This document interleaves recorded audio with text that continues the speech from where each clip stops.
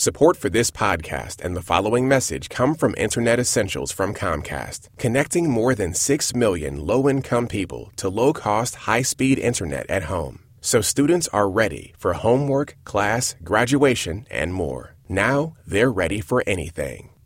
I'm Bob Boylan with All Songs Considered. So we have something special today, a few things actually.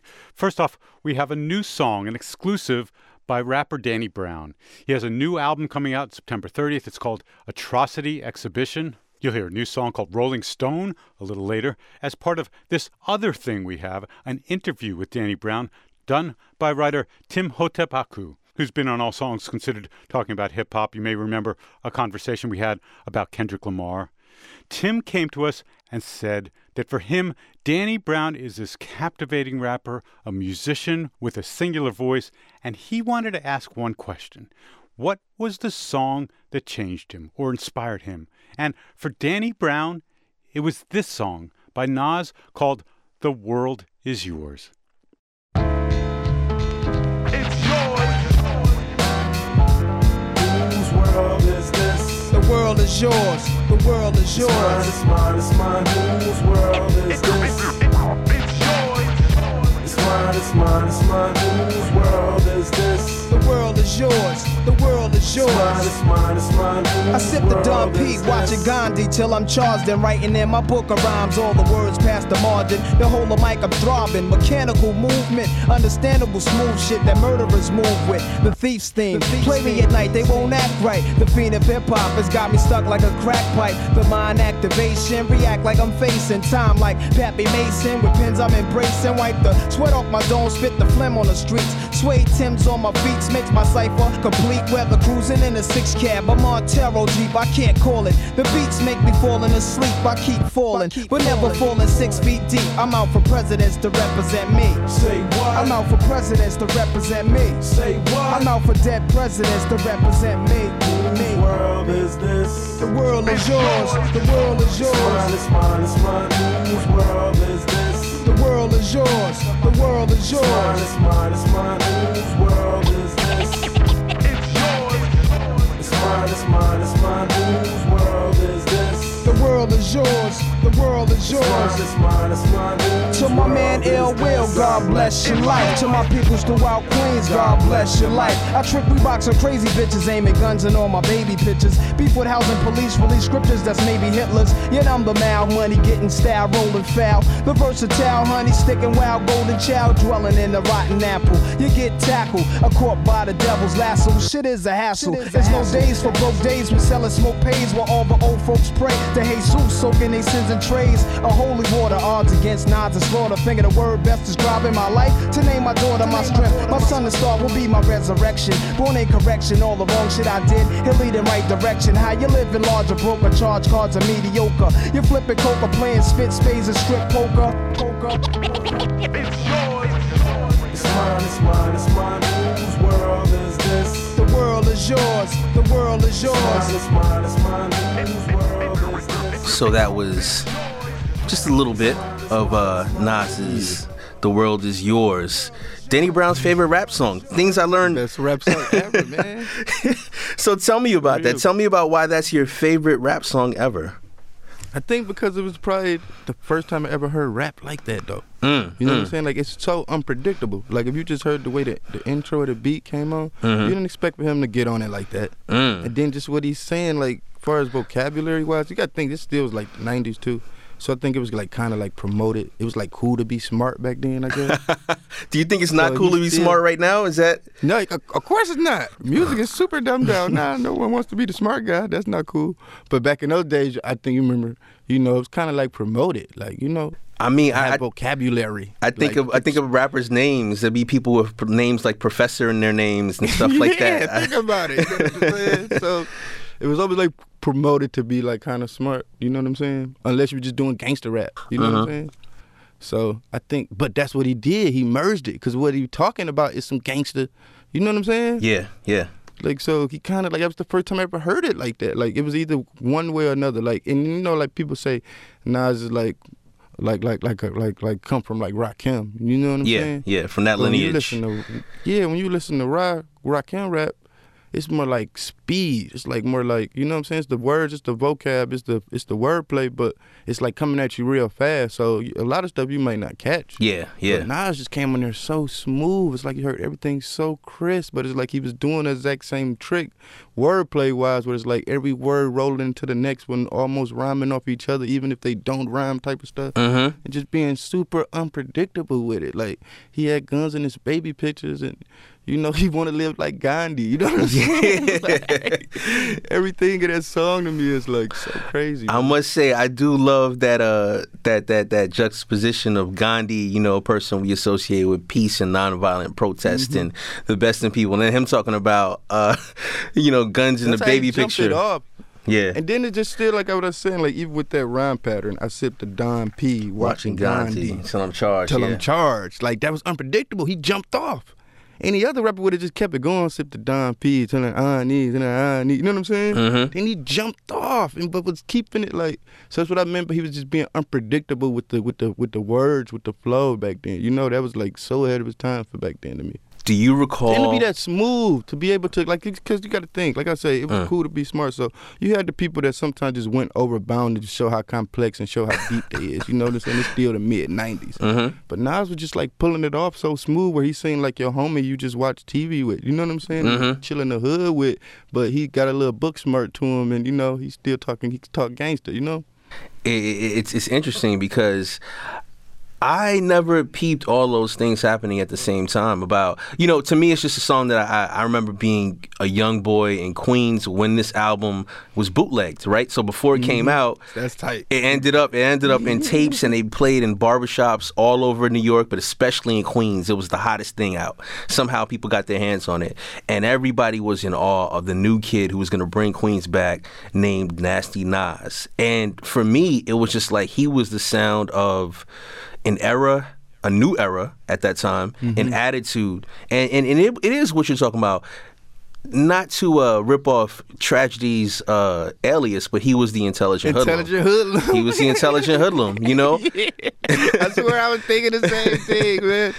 He was the intelligent hoodlum. But like you say, he came from that too, because that's Queensbridge. You know what I'm saying? Yep.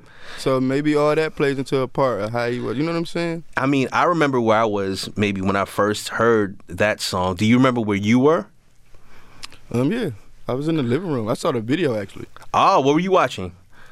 The Box. The Box. I think back then. The Box. Yeah, this is for those who don't know, The Box was a pay. It was before there was YouTube, kids. There was a channel on cable called The Box where you could call up and for a small price order a video that they would play. They would broadcast. And were you the one who ordered it, or was it a situation? Yeah, we used to have my older cousin had like a burnout cell phone. So we would just be able to order videos all day. So, you know what I'm saying? We just order videos all day. I remember one time it was a 2-for-1 Raekwon ice cream and Mobb Deep Give Up the Goods. I think we played that for a whole weekend straight. They were so mad it was. And it was only that or Rage Against the Machine, Bulls on Parade. We just kept playing them back to back. And see, so parents, don't let your kids in junior high. I'm guessing you were in junior high back then, right? Or maybe elementary. I think I was still in. Yeah, I was just you're now elementary starting, school. like 6th grade. Yeah, like 6th grade. Like don't let them get a hold of your burner phone if you have a burner phone. They'll go crazy with it. Yeah. And they'll play Nas. It was like nobody got yours. charged. It was a burnout phone. It was like, we could order videos all day. So it wasn't like nobody to pay. It was charged to the game. We get another one. Yeah, charged to the game. It was charged to the game, as Master P would say. It was charged to the culture, man. To the culture, as they would say these days. It's for the culture.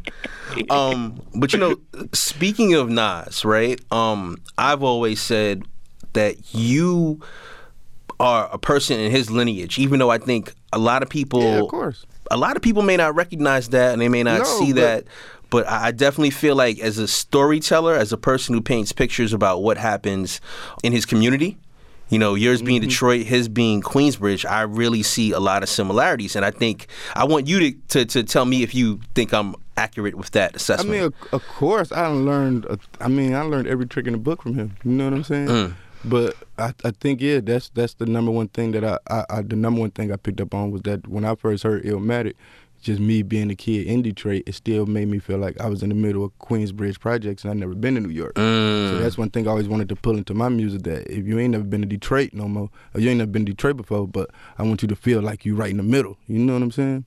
It sets a scene. It brings you to a zone and like a place. Like the soundtrack to that place for me, you know?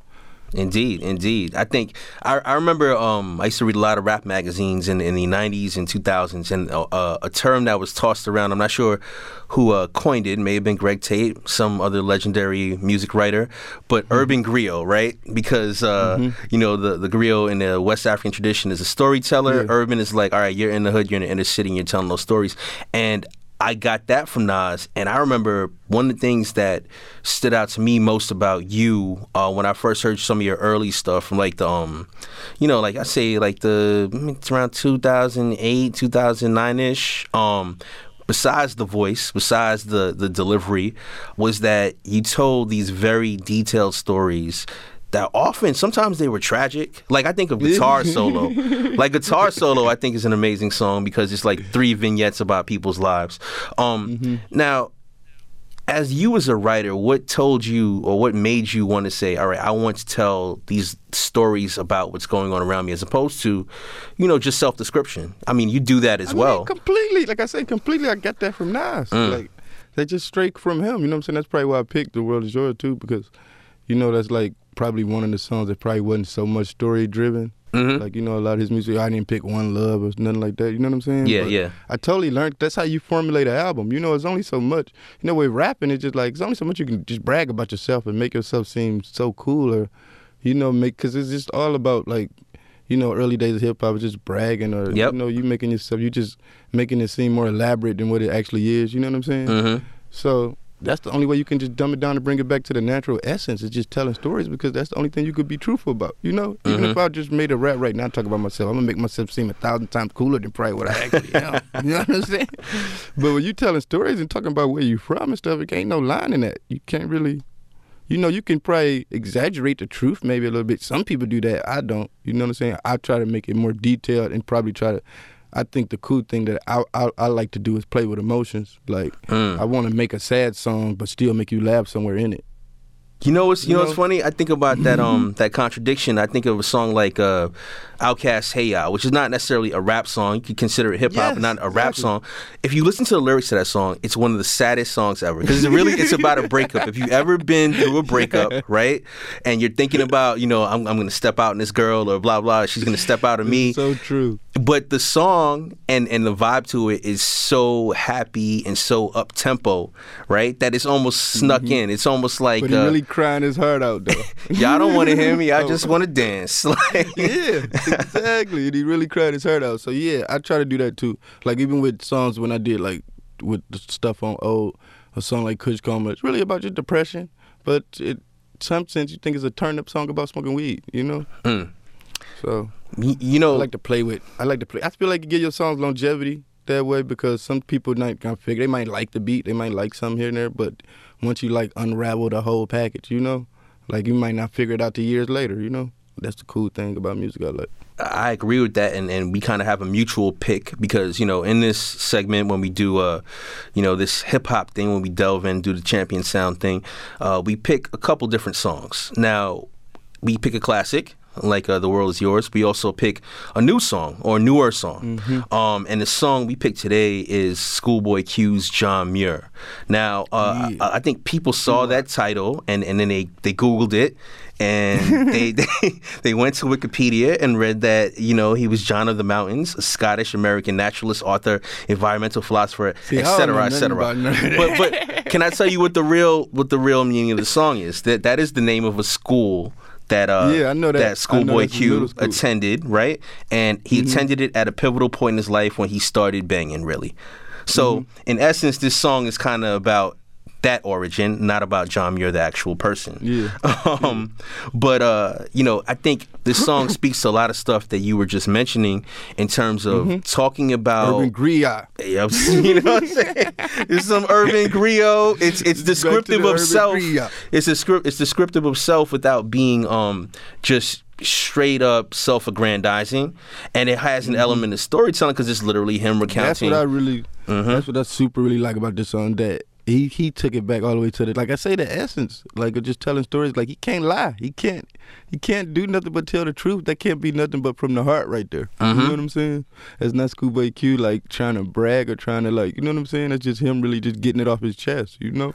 I think his album, Schoolboy Q's album, Blank Face, the Blank Face LP, which dropped this year, is superior to a lot of records that came out this year. Yeah, for sure. It even surprised me, and I'm a big Schoolboy Q fan. I told you though, man. You know that's my hobby, man. So I was hearing him work on it from beginning to end, and I already knew, like, I probably gave him the confidence because, you know, I was like, man, this is like the most progressive, like the most creative you ever been. Like, you know what I'm saying? Like, this is kind of like a risk for you. Like, you know what I'm saying? But this is the best. That's the best product he put out, I feel like. You know what? Let's. I want to play this song, and then I want to talk about being a risky artist versus a safe artist, right? So let's play John Muir for the people to hear what we're talking about, and then we will discuss some other stuff. All right? Cool.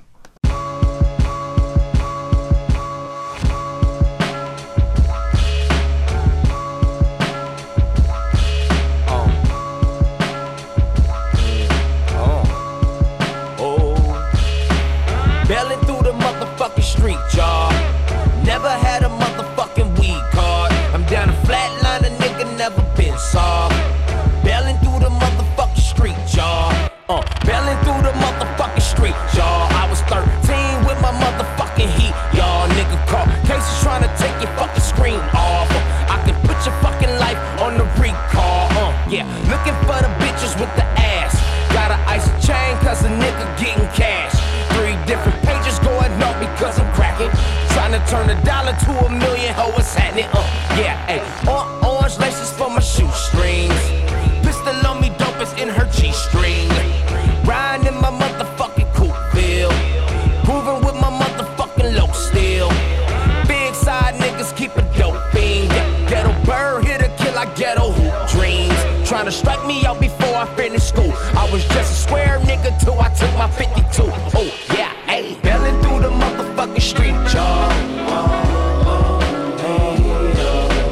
Bailing through the motherfucking street, y'all.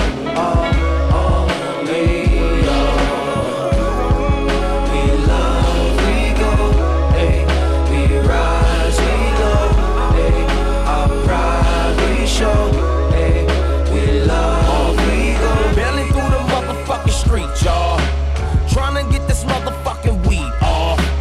Gang and junction tell me where we can't go. Shoot me in my back because my afro.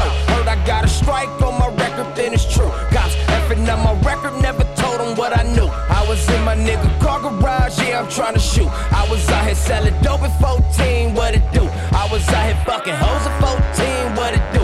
I was picture class, 5th grade, yeah, I'm groovy cute. Ain't no biggie when the small nigga ride, give me loot. Pop a nigga on his mom porch, kill his brother too. Nigga lost his first fade 9 years after school. Nigga trying to get the J's, blue chuck, sick as flu. Running from the crash unit like my name was State Farm. On my nigga handlebars, trying to get a groove on. Yeah, bailing through the motherfucking street, y'all. Bailing through the motherfucking street, y'all.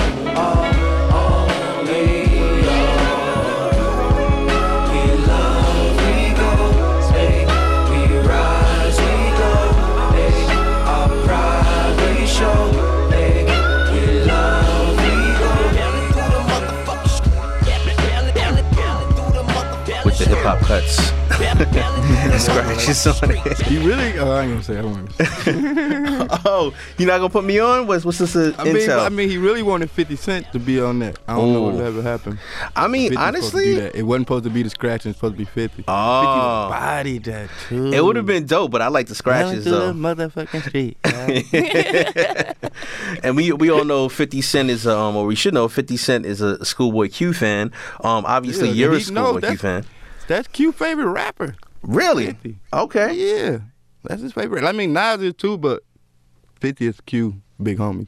Look at guys from South Central LA enjoying Queens rap music and people from Detroit enjoying Queens rap music. Queens rule the world, man. We know that. You know what I'm saying? It's just hard. I mean, come on, man. It's hard to ignore that. It's my favorite Spotify playlist is all Queens rap songs from a certain era. But I wanted to talk to you about being a risky artist. You said, you were around Q while he was making this Blank Face LP, and you are well known because you are a risky artist. I feel like even you breaking through and becoming the Danny Brown that we know today meant that you took a lot of risks aesthetically and sonically, because, there were a lot of other, you're from Detroit, a lot of people can rap in Detroit. There's only one Danny Brown, right? Mm-hmm. And you were very deliberate about the choices you made musically, about, your appearance and stuff. Separating yourself. So let's talk about what it means to be that type of artist. Like, why did you choose to be that type of artist instead of, you could be doing what everybody else is doing or trying to make a hit the way other people are making hits, but you seem to be concerned with just the art of it. Tell me why that is. I mean, to be honest, I think as much as I like I say, I do the homework and I study hard about the music, and you know what I'm saying?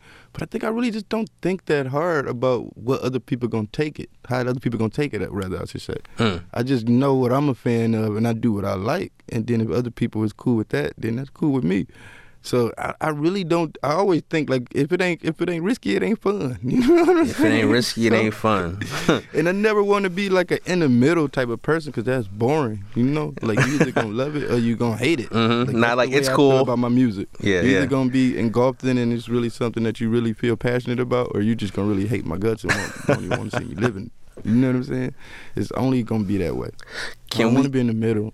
I want to be average. That's average. I think nobody wants. Yeah, I think, actually, there's some people who are cool with mediocrity and they're cool with being average. Yes, I know that. We were just talking about that. Like the type of people that, like I say, my big slogan is people out right now, they have more ambition than creativity. And I was just talking on a ride over here, and it was just like, people don't even care about like putting out a classic no more. They just want to put something out to keep their name relevant. As long as they see people retweeting them on Twitter and talking about their new video that they just put out, that, people gonna forget about the next day. They just happy with that. Mm-hmm. It's like, man, that's kind of crazy. Like, they don't know they're gonna die one day and that stuff's still gonna be on the internet. Like, I want to leave behind something that I can be proud of. Like, so there is a idea that you're focused somewhat on legacy, right? So you don't want to be survived by material that you can't respect, so you wouldn't like yourself really. I'd rather be like a cult icon than like a big like pop star right now. Like respect my music 30 years later, not 3 days. Speaking of your music, I want to talk about the new music a little bit. I think we're going to get into playing exclusive one song off the new record. But I want to talk about your approach to this record, right? Knowing that you're a person who always wants to do things in a unique way, knowing that the landscape is what it is. Like, there are a lot of hit songs. There are a lot of single hits that'll be kind of one and done. There maybe isn't a premium on lyrics, or complexity or even depth when it comes to lyrics. So tell me about crafting that album, or this new album, Atrocity Exhibition, in that atmosphere and with your mindset that you always want to stand out. I mean, like I said, I met Nas, and then, we got a chance to talk for a long time, and I was just telling him like all my crazy stories or whatever. But every time I meet with like one of my like idols or something like that, I always just want to get like advice from him. Like, that's my thing. So I always try to like, but without really like asking him. You know what I'm saying? Yeah, like, give me the game. You just can't be like, give me the game, big homie. You know what I'm saying? But pretty much that's what I want. And then with him, we were just talking, and he was just like, man, people always like just trying to be extra and worried about all the wrong stuff. All they need to do is just rap. And that's what I felt the exact same way, because that's how I was. I was just thinking about the album, like, I don't know what I'm going to do, what's going to be the concept of this album. I got to have, you know what I'm saying? Like, just trying to, then just rap. And then I just started just rapping and just making songs. And once I started just making songs, the album took a life of its own. I can't say I thought this out all the way, like, from the beginning. Like, I just started making music, and then eventually the story figured itself out, and the album made itself, actually, because I just rapped. I just let everything else be what it is and just rap. Because now it's like you could have all the pressure in the world. Like before, like when I made music, like I didn't, a lot of people weren't going to listen to it like that, or it's just probably for my homies or something like that. But now I know a lot of people going to listen to this. Like they're paying attention. So it's a make or break, you know what I'm saying, situation. Like, and like when you see Danny Brown name on the product, I just want it to be like you could totally be unexpected and it's going to be something unpredictable. You can't just put your finger on what's going to happen to the point where even if you listen to it your first time, you just know how I do. Like, I might not like it right now, but I'm still not going to say it's whack because 3 days later it might be the best song in the world. So I'd rather have that approach than, some cookie cutter stuff. That like it's always something right substantial that warrants someone revisiting it or at least, giving it a deeper listen than they would, okay. Like all my favorite songs, I think I didn't like the first time I heard them. I mean, maybe The World Is Yours. But I was already a Nas fan by the time I got The World Is Yours, Yep. But, like some of my favorite, like the first time I heard Cuban Links, I didn't like it. It's one of my top 3 best hip-hop albums ever made to me. Because it was just, my ears weren't even mature enough to even understand something like that. That's true, yeah. So that's what I think comes with it a lot of times. So I want to make music that, I got real mature ears, so I'm satisfying my own taste too, in some sense. And you got some people that say, if you want to do that, you shouldn't be in the music business. But I'm not in this for the sake of money, I guess, I'm in this to leave behind a legacy and with my art, I respect it, and I think that is the perfect time for us to talk about something unpredictable, being that that's a through line with your music, that it's unpredictable. We're going to play a song called Rolling Stone, featuring Petite Noir, which is something I couldn't have predicted would have happened. And after we play it, we're going to talk about it, and you're going to tell me a little bit about this song. We're going to talk a little bit more about Atrocity Exhibition, all right? All right. Let's do it.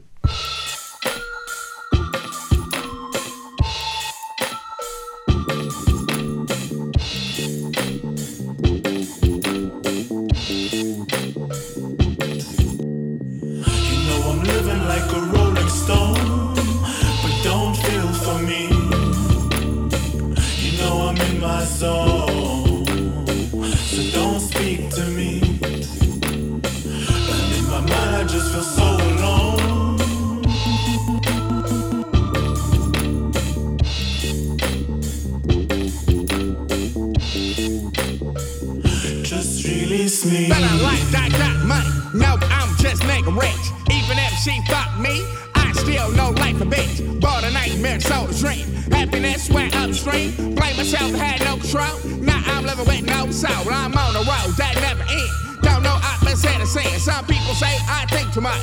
I don't think they think enough. Time rough, but it got rougher. Way heavier up on my show. Living cricket till it's soap. Can't think straight, can't think so. Dark bright, so immature. Can't make it up about the soap. Fella like this, never how. Blazed out my mind flow. I love her, she love me. Loving it up with no box. Fucked up, that's the way it is. I don't know who I should try. Riding around with the windows out. Smoking like it's 10 of us. Chest me in the backseat with the driver bumping on my sleeves. I'm walking on this long road. Will I come back, homie? I don't even really know. I'm living like a rolling stone, but don't feel for me.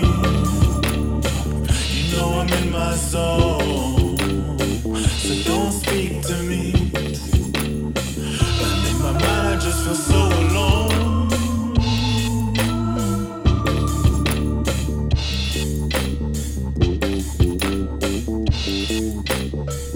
Just release me. Feel like I'm not alive, but I know I'm not dead. Living lies but can't hide. Deep inside the truth die, but hope can't get changed. Lost my brain, going insane. Self-medicate is how I cope. Leave my body so overflow. On the road that never ends. Don't know where I should begin. Feeling trapped, no looking back. Head first in that deep end. Living like a rolling stone. When I die, I leave alone. Getting high, I feel low, but we all know life goes on. I know I'm living like a rolling stone, but don't feel for me. You know I'm in my zone, so don't speak to me. And in my mind I just feel so alone.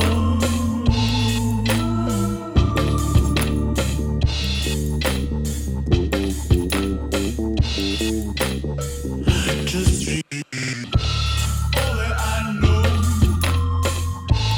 all that I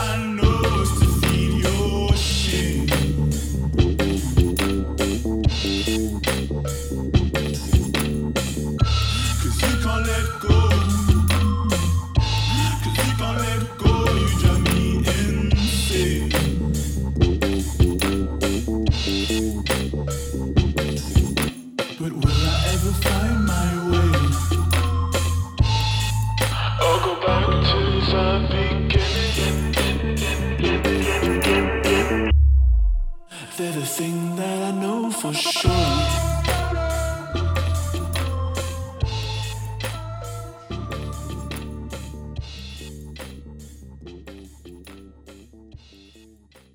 And that was Rolling Stone featuring Petit Noir. Wowzers. So where do we start? How did that song come about? Twitter. Really? The great world, that is Twitter. The great connector, yeah. One of those type of days, I was up 4 a.m. and just checked my DMs, and I had a DM from Petit Noir, and he was just like, he liked my music, and check his music out. Pretty much that's what it was. People send you stuff like that all the time. Yeah. But I was like, whatever. I checked it out. It was 4 a.m. I had nothing else to do. But then, because I was really going back to bed, and then I checked it out, and then I was like, I wasn't even sleepy no more. I watched the video like 5 times, and I just kept watching it. Then I hit him back like, yo, I don't know what we can do. You try to do something, I guess. I don't know. Then he sent the beat, and he's like, you like this beat? I was like, this beat's tight. Then I was like, all right, let's get it. And then he sent the hook. Then I wrote the verse, sent it back. Then he wrote a bridge and tinkered the beat. And I wrote another verse. Then you know what I'm saying? So wow. So wait, did he produce that song? Yeah. Oh. Yeah, I think that's all. That's him playing all instruments, really. Wow. Okay. Now, him on the bass, I know that. That bass that's my favorite part. Yeah, that's him. That's his style. Yeah. And he got the minimal drums. It just fit me. So because it was like I was pretty much done with the album almost. So it was like those adding them cherry on tops. That's what I call them. Mm-hmm. So it was like I knew I couldn't just go to any body and just get beats from them, because it's impossible for most producers to be making beats that's gonna go with what I got going on with this album right now. Mm-hmm. So he sent that, and it was like, it kind of fits, and then it fit.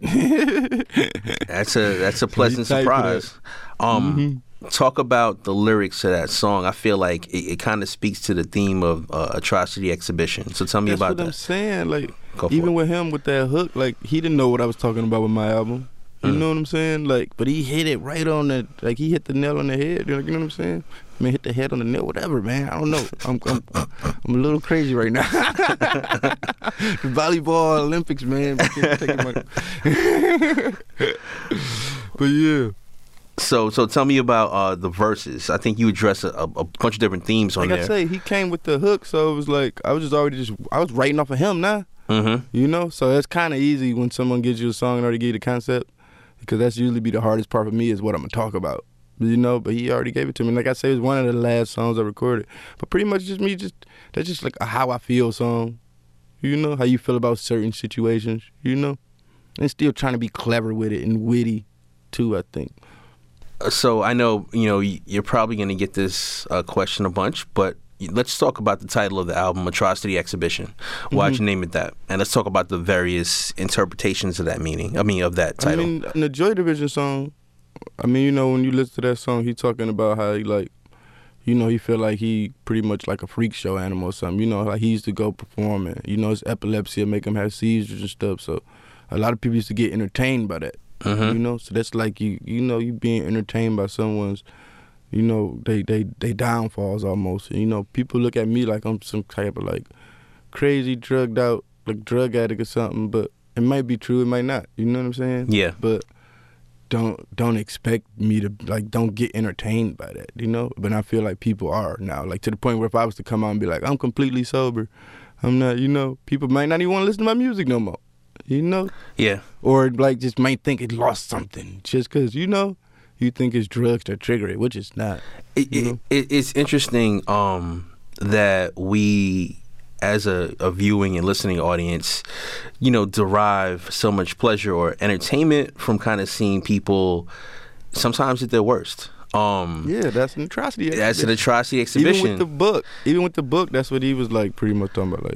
The type of person that get entertained by watching cars crash, The many faces of death and stuff like that. But you know what? It's almost sometimes you get joy out of somebody's pain. Sometimes I think about that when certain people consume hip hop with a certain perspective on hip hop that is not necessarily sympathetic, but just more entertained by, like, you know, what we would call the hood shit, like the you know, some of the negativity. That's also an Atrocity Exhibition. And it's people that never would be in the hood. Yeah. That's why they entertained by that. Yeah, I feel you. So at the same, that's an Atrocity Exhibition. So like you're right, it's the same way. But you know, the way I see it is that, like I say, it's always double meanings, but I ain't gonna give it all away. Yeah, don't give it all. You know, but you gotta let the music speak for itself too. So I don't want to be all just like, you know. It's interesting because, you know, when I first heard the title, I thought of the Joy Division song, and I thought about that idea about hip hop and, you know, some people's kind of voyeurism.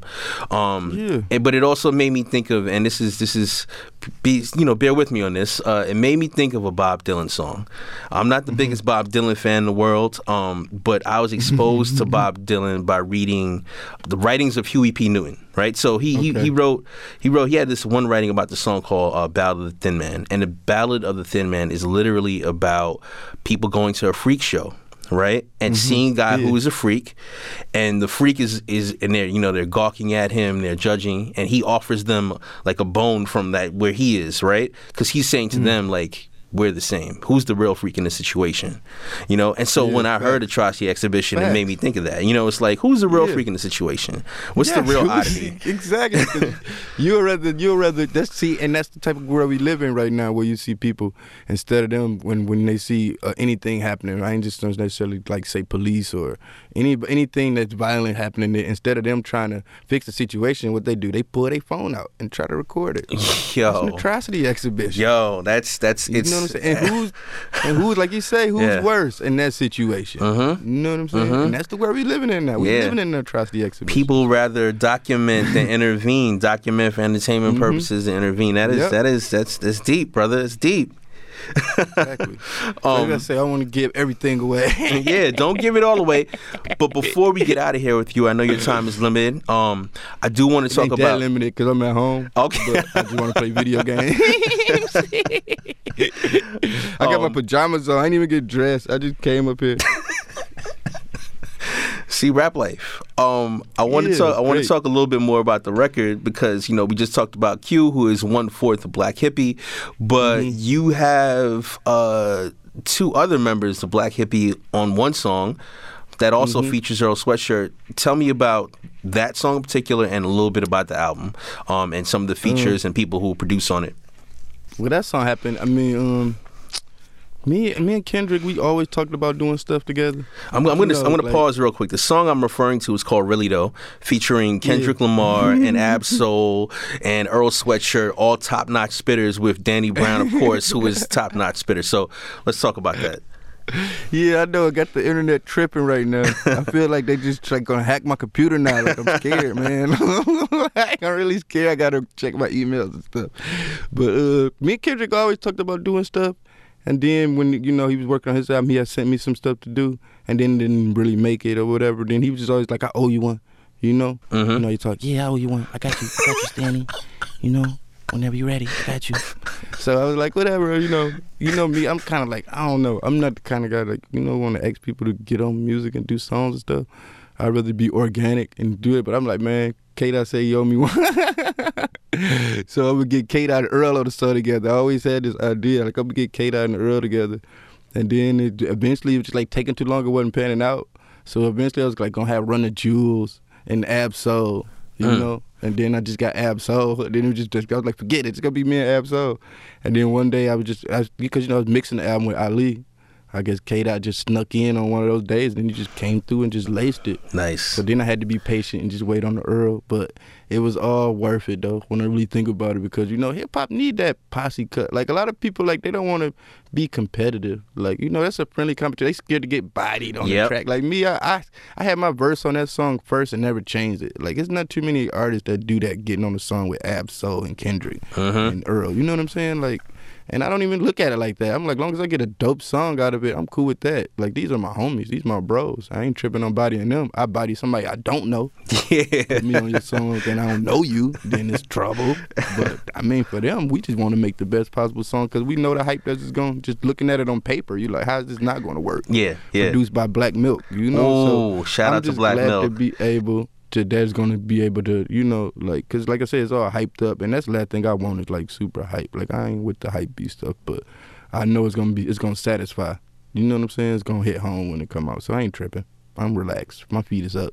You know? You did your job. Yeah. It was patient because I could have gave up. Like that was like the last song really we finished. But I could have gave up a long time ago. I was like, I ain't gonna never be able to make, because that was too far-fetched of an idea to happen. But I made it happen. But the big deal to me was getting Be Real on the album, which I totally can't take no credit for, which was all my management. On the song called Get High. Exactly. What is that song about? This is about. It's really about, the first verse is about jazz. See, you can't give up too much. All right. Okay. So that said, I think the anticipation for this album is well warranted. I look forward to peeling back the layers of all these songs and you know, the beats on here and seeing what everything's about. All right, my man. Thank you very much. For sure, bro. All right, peace. Thanks for listening to this podcast. Discover the rest of the NPR portfolio at npr.org/podcasts. That's npr.org/podcasts.